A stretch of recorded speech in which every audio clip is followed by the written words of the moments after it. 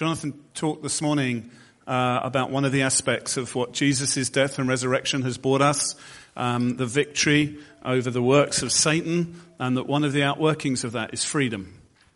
Freedom from things that bind us, freedom from things that separate us from God, things that can cause fear, anxiety, loss of sleep, depression, constant worry about things, other shackles, to use that kind of spiritual term, that can just affect us internally and emotionally. And also he came to give us healing and physical healing.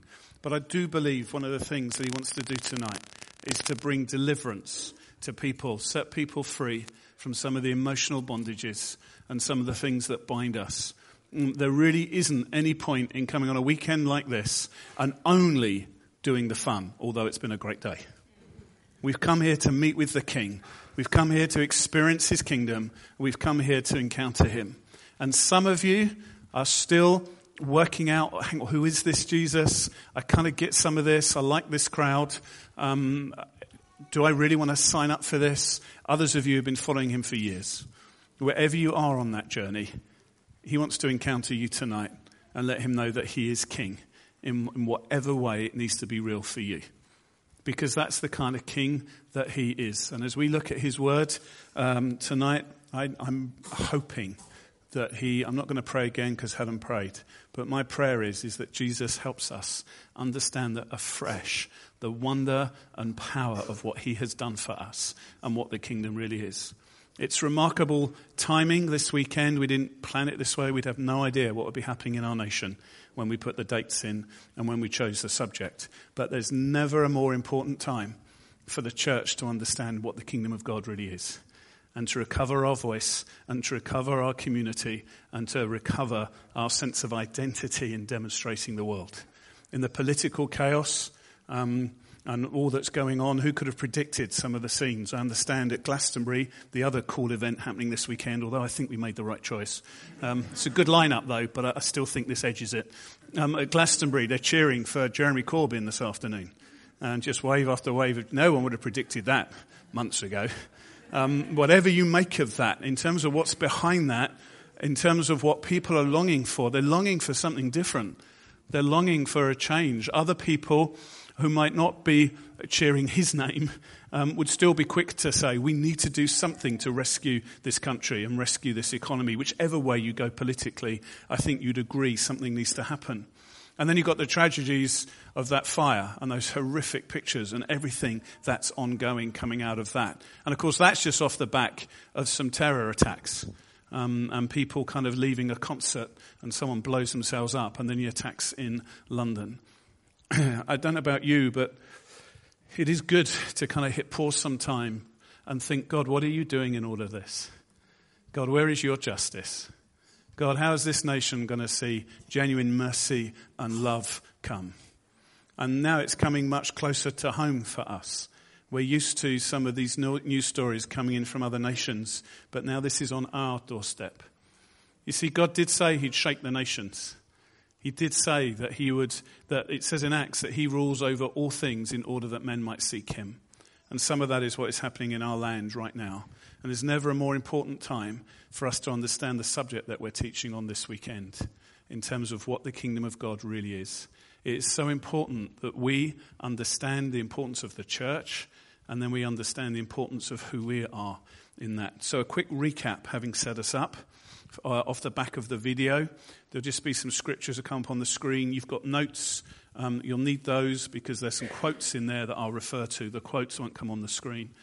But this morning, Jonathan set out for us, and also in that video, just by way of a recap, God rules over everything.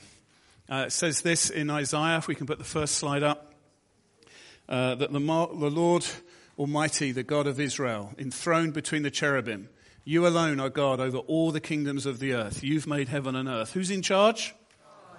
Over every economy, over every religion, over every philosophy, over all the things that even say God doesn't exist. Who's in charge? So there's many kingdoms, there's many rulers, there's many different things that would say they have power, but over all of those is God. But through all the unrighteousness, through all the instability, through all the different kings and rulers down through history who have said, oh, it's this way or it's this way, for all of those that oppressed other nations, God had a plan. And he wanted to demonstrate what his rule would look like. He didn't simply want to sit far off and say, well, I'm a God over all of this. He entered our story to say, look, this is how life should be. If you want to see justice, if you want to see what life should really look like with a good, righteous God in control, then this is what it is. And he chose Israel, one nation, to be a kingdom for him. So we see in Exodus that God chose one nation. And he said, I'm choosing you, and I want you to be my kingdom, a kingdom of priests, those who will go between God and the world. And the idea was that Israel would be a demonstration to all the nations there is a different way to live. There is oppression, there is injustice, there is hardship, there is difficulty, there are many voices, but actually God is in charge. And to know what that looks like, look at Israel. At least that was the plan. And there were times, as Johnny referred to on the video, when that went okay.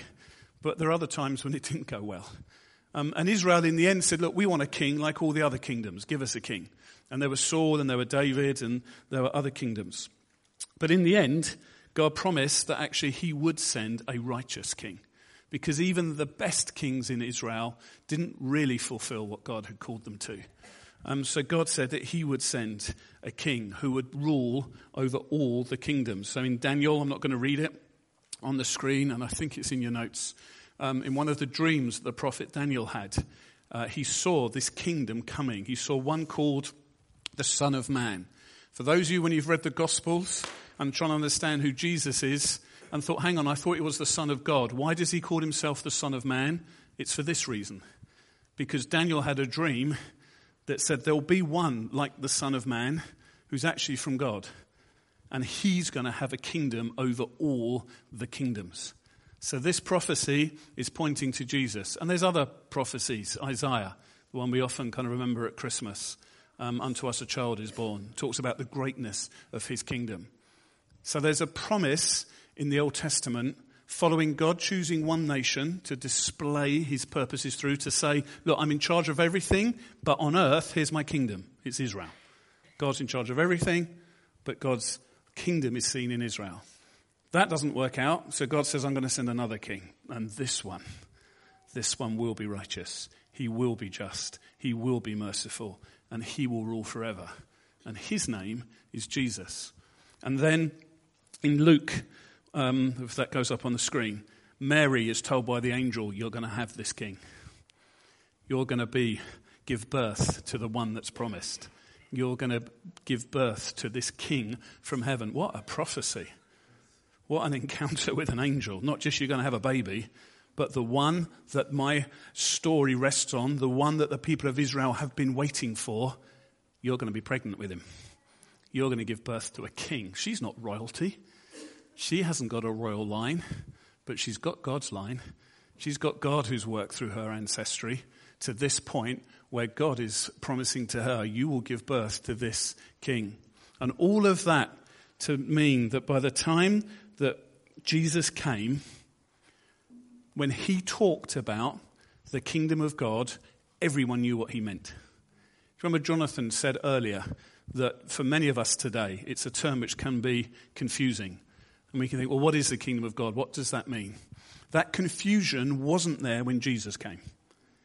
Everyone knew when Jesus said the kingdom's here, everyone knew what he meant because of the promises to Israel and what God had said. You with me so far? So Jesus appears, he talks about the kingdom, and everyone says, this is what we've been waiting for. This is amazing. Justice, mercy, righteousness. Yes, Jesus, we're listening. There was then a problem when Jesus didn't pick up a sword, raise an army, and sit on a throne. It wasn't the kind of king that they were waiting for. They thought he'd be a military king. But it was very clear that they knew when Jesus talked about a kingdom, they were expecting a king with a people on earth. They were expecting a reality, a community, a people who were ruled, not just something which was out there. God is still in charge and ruling over all things, but on earth, There's to be an example, a demonstration of what his rule looks like with a king, a human king, who is Jesus. Still with me? That's the kingdom.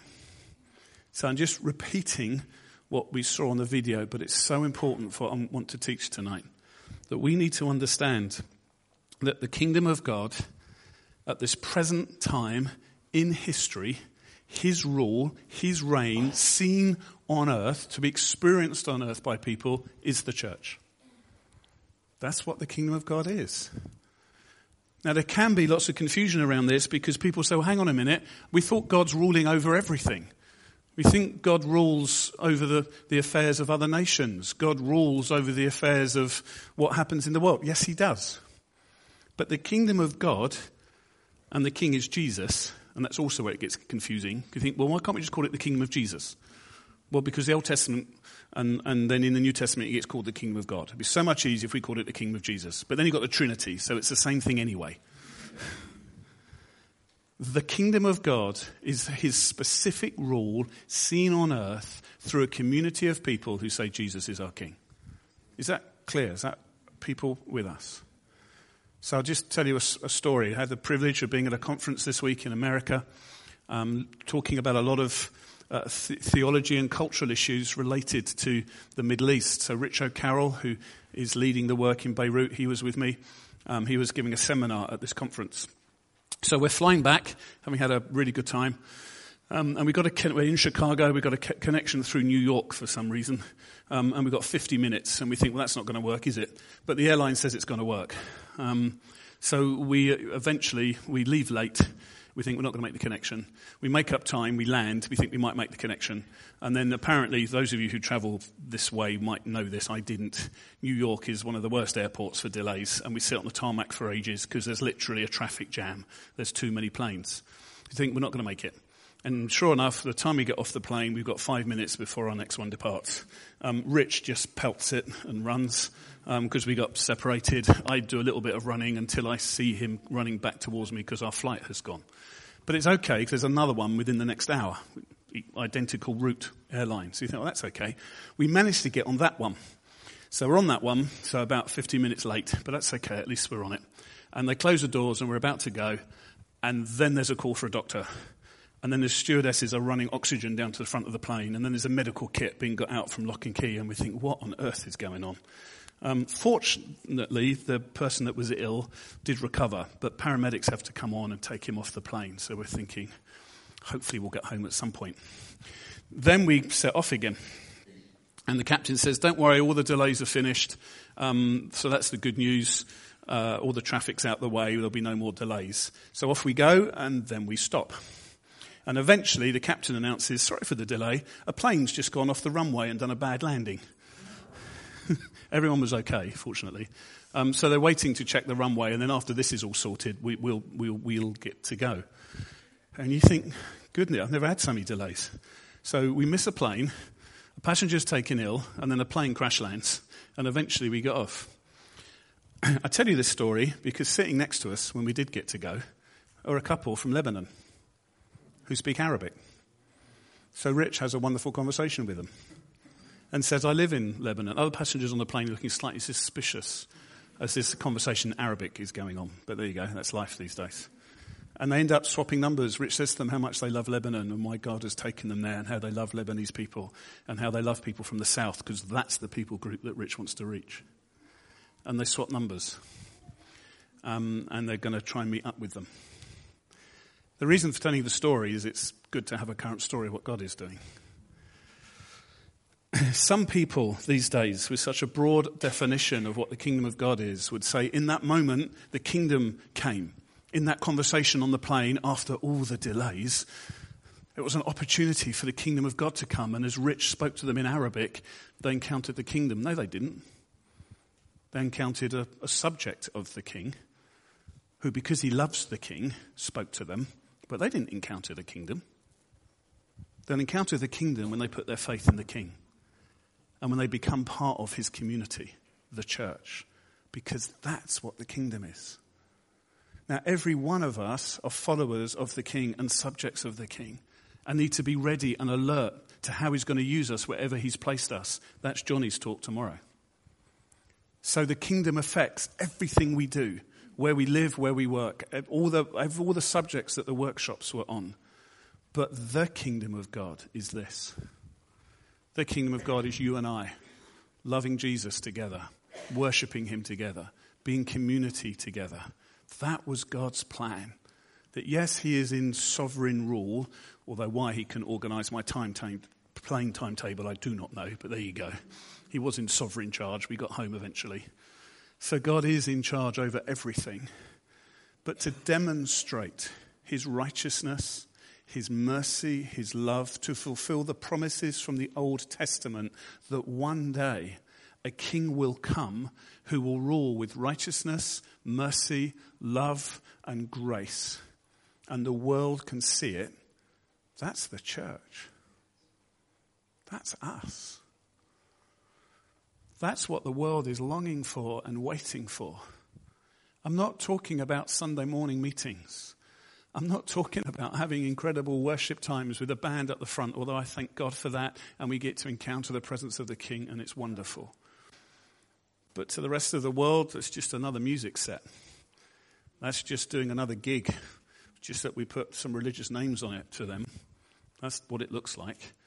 Now, people will meet with God in that setting. I'm not saying that God can't use that. Of course he uses that. He uses that to encourage and strengthen us. But when I talk about church, do not be thinking of Sunday mornings. Do not be thinking of a worship set. Do not be thinking only of us teaching, although that is so important because it equips us. I'm talking about our life together.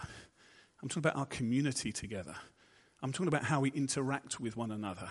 That God has formed a new humanity through rescuing us, forgiving us, making us new in here, giving us the power of his Holy Spirit. We'll come on to that a little bit later. A new humanity, changed. We're different. We're not under the rule of Satan anymore. That's why we're here. Because we looked at that, realized it left us empty. It left us dry. It didn't fulfill any of its promises. And some of us pursued it hard and thought that following him and following selfishness and following ambition and following materialism and following whatever else we wanted to follow would fill us up, like the promises say. But it doesn't. It leaves us empty. It leaves us with nothing. And then Jesus found us and gave us everything. And an exchange took place when we put our faith in him. Then instead of being in the kingdom of Satan, instead of being in the kingdom of the lies where he says, well, just do what you want. It's about you and it's about your rights. It's about your comfort. It's about your well-being. There's no one more important than you. Yeah, if you want to be kind to a few people along the way, if you want to be nice to them, then that's good. Just make sure they're nice to you because then it gets really good. But yeah, you can do that, but it's about you. We left that because Jesus found us and his grace and mercy and power came to us. And in that moment, we exchanged kingdoms. And when we then do that together and live that out together, and when we choose to forgive, to love, to find grace, to find righteousness in our relationships, the kingdom of God has come. That's what the gospel is. That's what Jonathan was summing up for us this morning. And my talk tonight, which we're getting into now, is what does the kingdom look like in our life together? But I wanted us to understand again the power of what the church is, because otherwise we'll miss it. Because otherwise all we'll hear is well, our life together is meant to look good because we go to the same church. And we go to the same worship meetings. And we like our leaders because they're good leaders and we get good teaching. And hopefully we have some good small groups. Now, if we don't understand the power of what Jesus is doing through this new community, it's just another event in the diary. It's just another thing to fit in. It's just another thing to try and get to when we're already busy, studying hard at uni, wondering if we're going to get our degree, or working hard just to pay the mortgage, or running on empty, just raising our kids.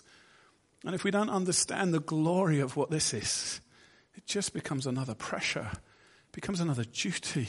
Yeah, we enjoy it if worship goes well and the teaching helps us. Friends, this isn't about meetings and stuff in the diary. This is the community of the King. This is where righteousness is found. This is where hope can fill your heart. This is where grace and mercy can be found. And oh yeah, I know we get it wrong.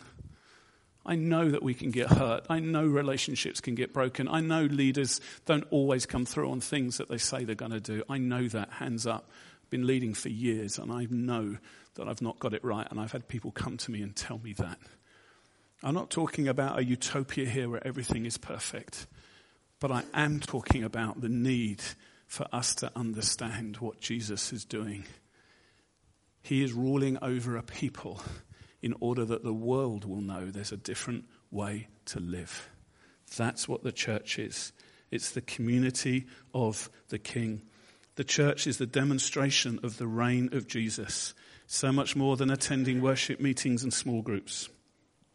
The gospel, the good news of the kingdom, is much more than individual salvation and a place in heaven, as Jonathan said this morning. God has acted through his Son. Jesus the King, and his rule is here on earth now, in a new colony, a new community, a new society, a new humanity. It's called the church. Someone writing on this is in your notes, someone called Donald Craybill, who wrote this years ago. He said, the kingdom is manifest when God rules in the hearts and social relationships of his people. In other words, how we interact. It's not just a vague thing of God just ruling out there somewhere. It's worked out through our relationships. It's worked out in our social life together. It's worked out in how we speak, how we hang out, how we eat together, forgive one another, love one another. That's the kingdom. The unique identity of his kingdom emerges from the special shape and form of the common policies and practices which tie his citizens together. There's a quote in your notes from John Stott that talks about the kingdom being tied fundamentally to Christ. And the church is the community of Christ. So there's no kingdom outside of that. Tim Chester, talking about social action, saying we can do social action because God's working in the world. But to reform society isn't the kingdom. God's always been working in the world. He's always been sovereign in the world. The kingdom is something else. Letting it spill out, doing all the stuff that was covered in the workshop this morning is so very, very important. It's not something which just stays in the meeting, stays in our community. But that's not the kingdom. This is the kingdom. How we live together is a display of the gospel. That's staggering. I mean, if you think about it, I think any of us would have chosen this as plan A. I think we'd get to the point of Jesus in the story and the resurrection and Jesus conquering death, and we'd say, okay, God, a bit like the disciples did, what's next? Jesus, where are you going to go? We can do anything now. Rome, we realize we don't need military power now, Jesus. Even death can't keep you. So what's the plan? Let's stick with you, Jesus. Please, you stay on earth. You keep doing all this healing stuff. Maybe we'll have a few thousands and tens of thousands of people now. Maybe you can get to go to a few other nations because you can clearly just disappear and come and go as you wish. So maybe you can go to India and we'll catch you up later. Or maybe you can go over to this place they'll call Europe one day and we'll get in a boat and catch you up. But Jesus, please, let's take this around the world. Jesus says, no, I'm not going to do that. I'm going back to the Father. I'm going to sit on a throne over all the powers because I've defeated them. And as I rule and reign over them, as Paul says in Ephesians, over all the powers for the church. For the church. That's what he's ruling for. So you will be a witness to what has happened. A witness to the fact that death has been defeated. A witness to the fact that there's healing available. A witness to the fact that wholeness is available. A witness to the fact there's a hope that can pump in your heart and get you up in the morning that will never, never leave you empty. A witness to the fact that there's power available to forgive one another, to overcome broken relationships, to love one another in a love that doesn't disappear in the morning but can keep on going, keep on going, keep on going. The kind of love which comes from heaven, which we can then demonstrate to one another and leaves the world gasping because they've never had a love like that. That's what's Jesus' plan. That Jesus looked at a room like this. Here's where it gets really shocking. I mean, look. I'm serious. Look. Look around. I want you to get this. You're the kingdom. You're the kingdom of God. You're the hope of the world. It's the hope of Birmingham right now. We don't need a protest. We don't need a petition. We don't need a political engagement. We don't need to find our voice in Westminster. The church has a voice. His name is Jesus. And he's chosen you to love, care, demonstrate mercy, grace, to live in community that the world hasn't tasted or seen or has just glimpsed. That's what the church is. And I'm torn tonight, thank you. And I'm torn tonight between the reality of what I've lived in for years. And I know we don't measure up to it. And I know I don't measure up to it. And I know my family don't measure up to it. But it's God's plan A. And by his grace and by the power of his Holy Spirit, we have got the opportunity to demonstrate to Birmingham and the nation that there's another way to live. In the power of the Holy Spirit, let fresh revelation come to you that moves us beyond just meetings. And we have some good ones. There's nothing wrong in that. We'll have a good one tonight when we worship and encounter his presence, and he's working now in our hearts. But it's something which takes us beyond that. Something which is really, really radical. If you're 30 or under, stand up, please.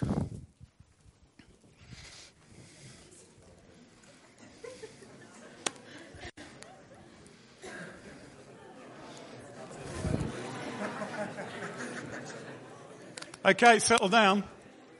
I think it's fun. It always creates a stir, doesn't it? Why are you standing? Well, you said 30 or under. Everyone checking each other's ages. In the name of Jesus, you have an opportunity to take this further and define it more and to live it out more than what me and my generation have. In the name of Jesus, you have an opportunity to build a community, to be a community that is more radical in its love for the poor, is more radical in its demonstration of hospitality, is more radical in how it runs its bank accounts and its money, is more radical in grace to one another.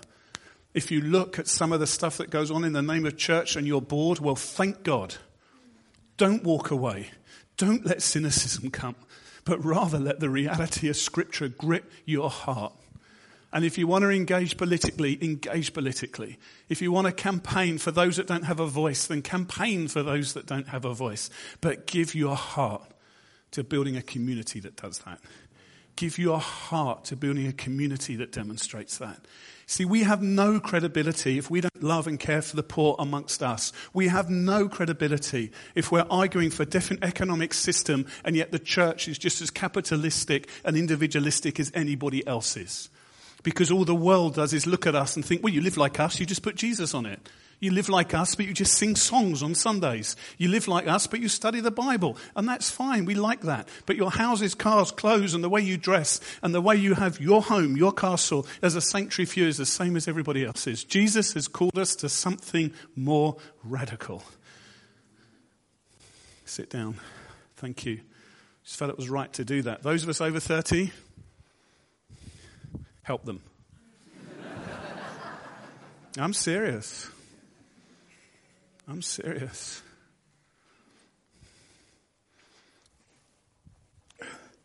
Notes.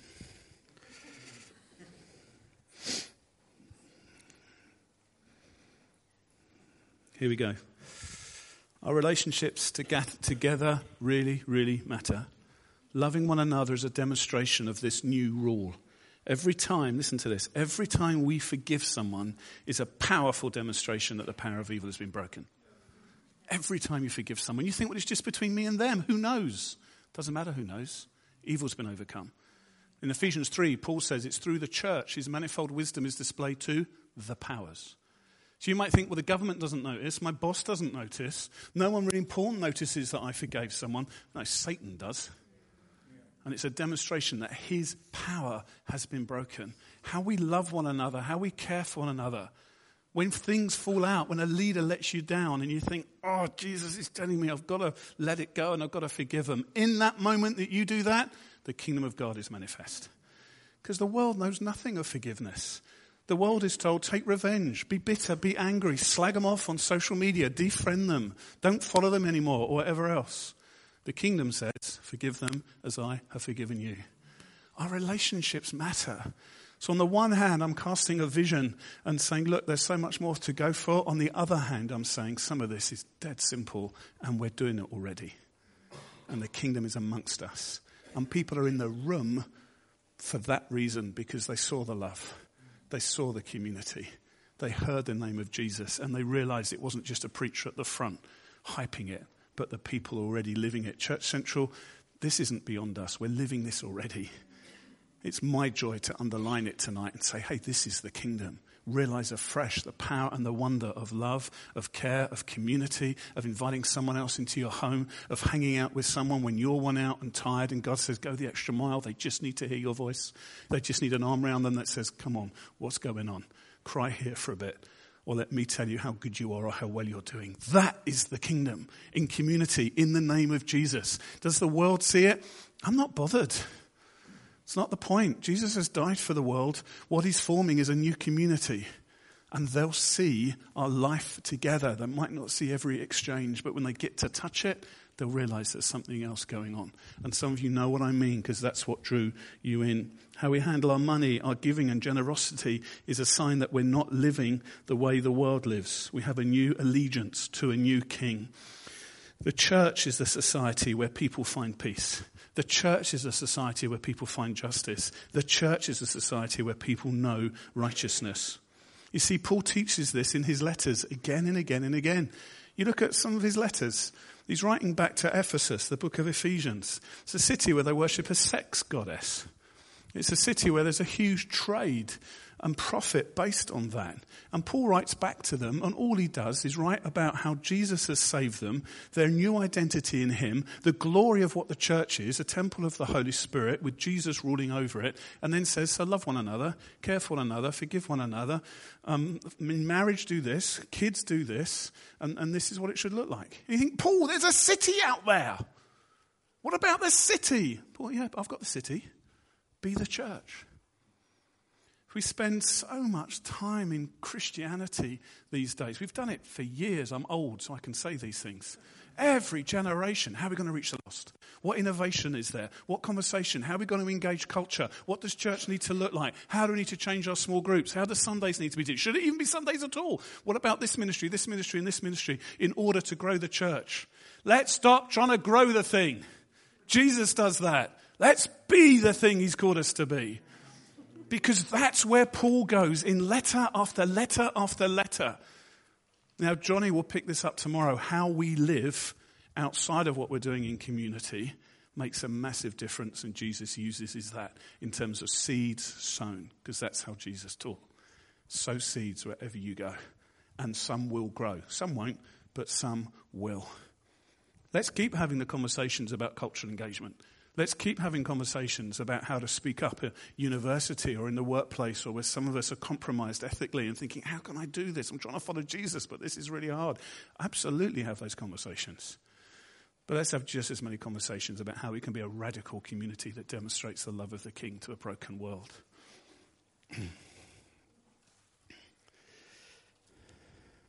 See, Paul doesn't say Jesus has saved you, now save the world.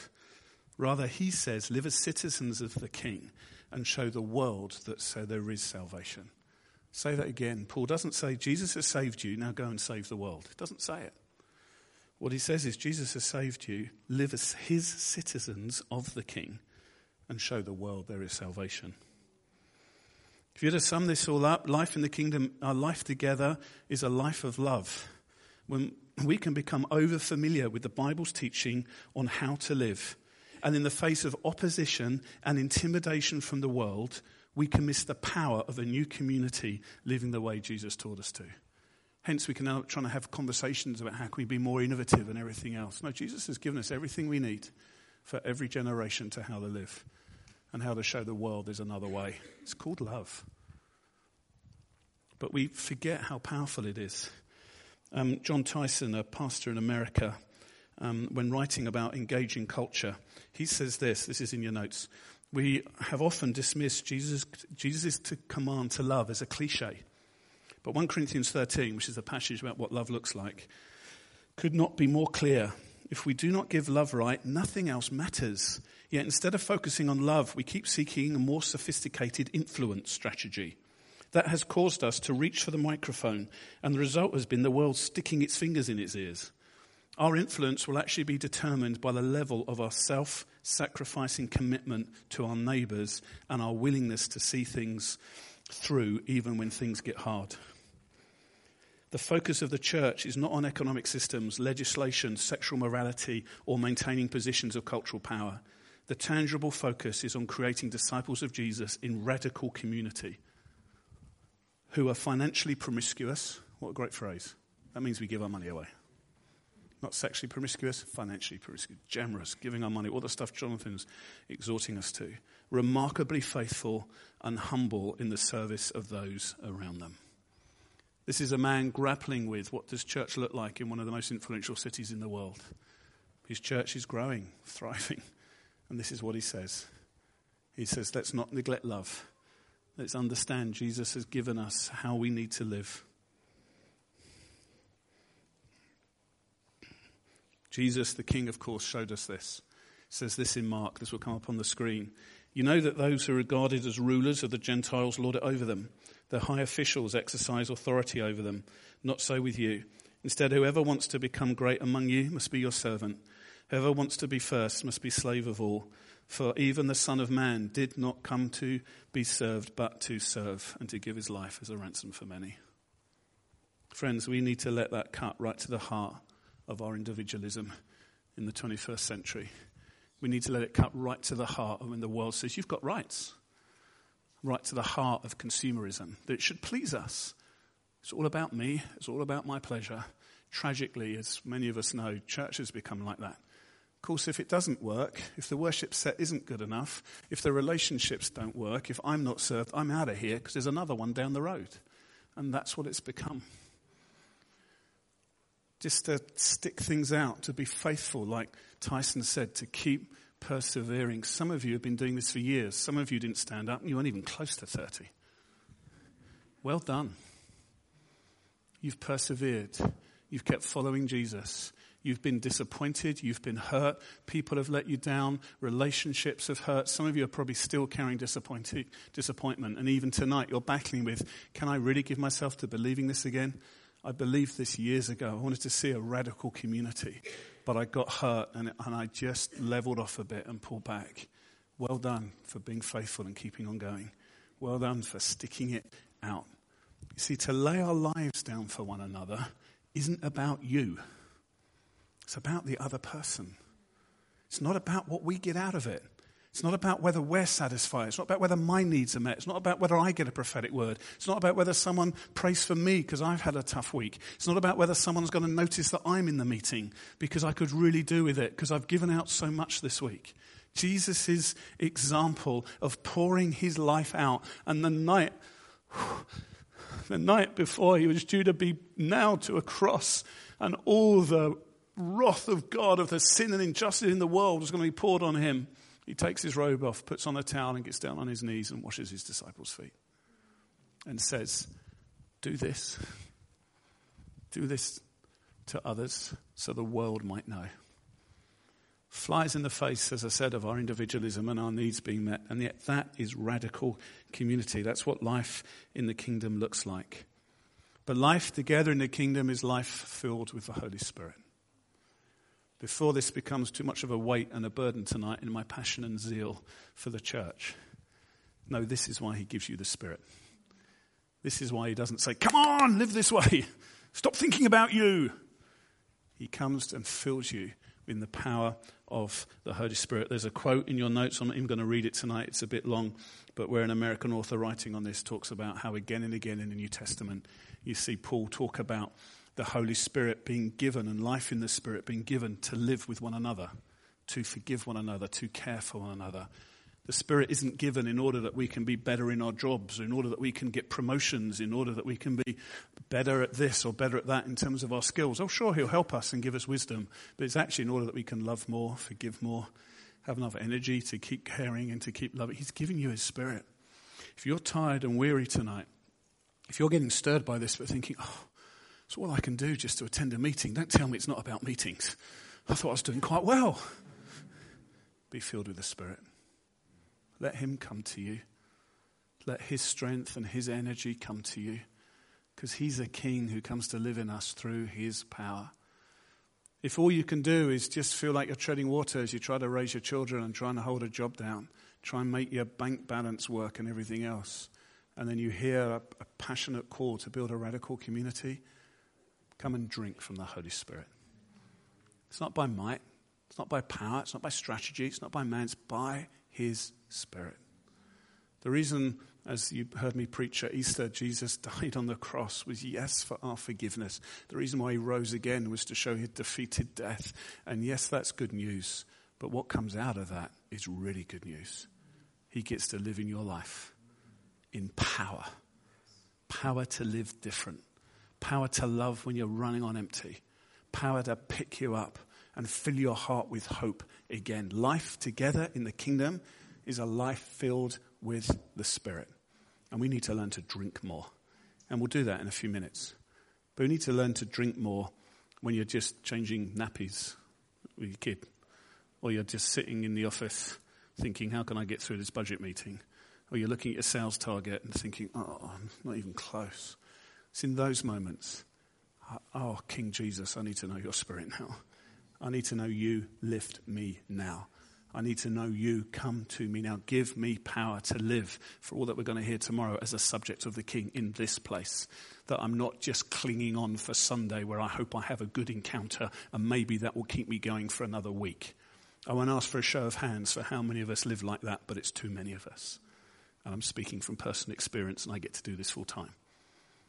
We can just be hanging on. Oh, I hope I can meet with God this weekend. I hope worship is incredible. I hope Owen does a cracking job. No pressure, Owen, but we're all hanging on you.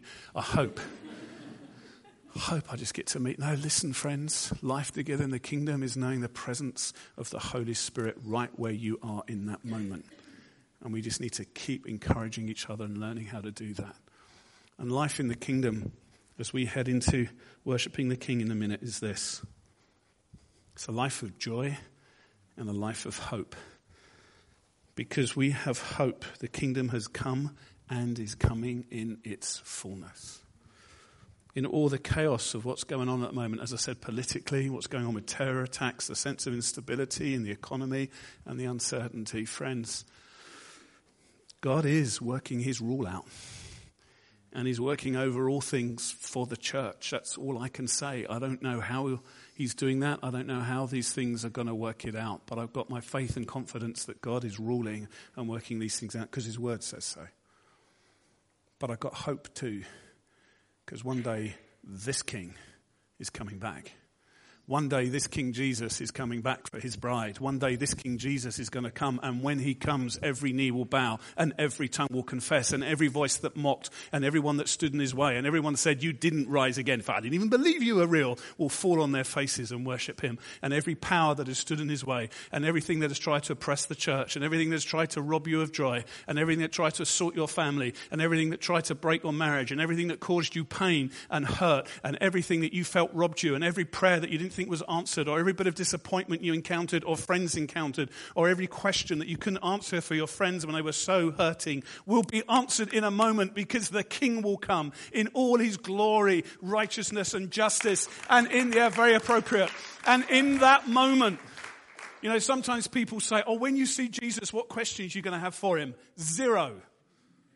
Because he's the answer. And in that moment, everything will be answered. In that moment, every tear I've wept, every time I prayed for someone they've not been healed, our little boy years ago who died after loads of people prayed for him, and all of the pain and hurt that many of you have got, and stories we could tell. I'm not going to say to Jesus, excuse me, Lord. Excuse me, angels, can you just stop him a minute? Excuse me, why? Because in that moment, I'll see him.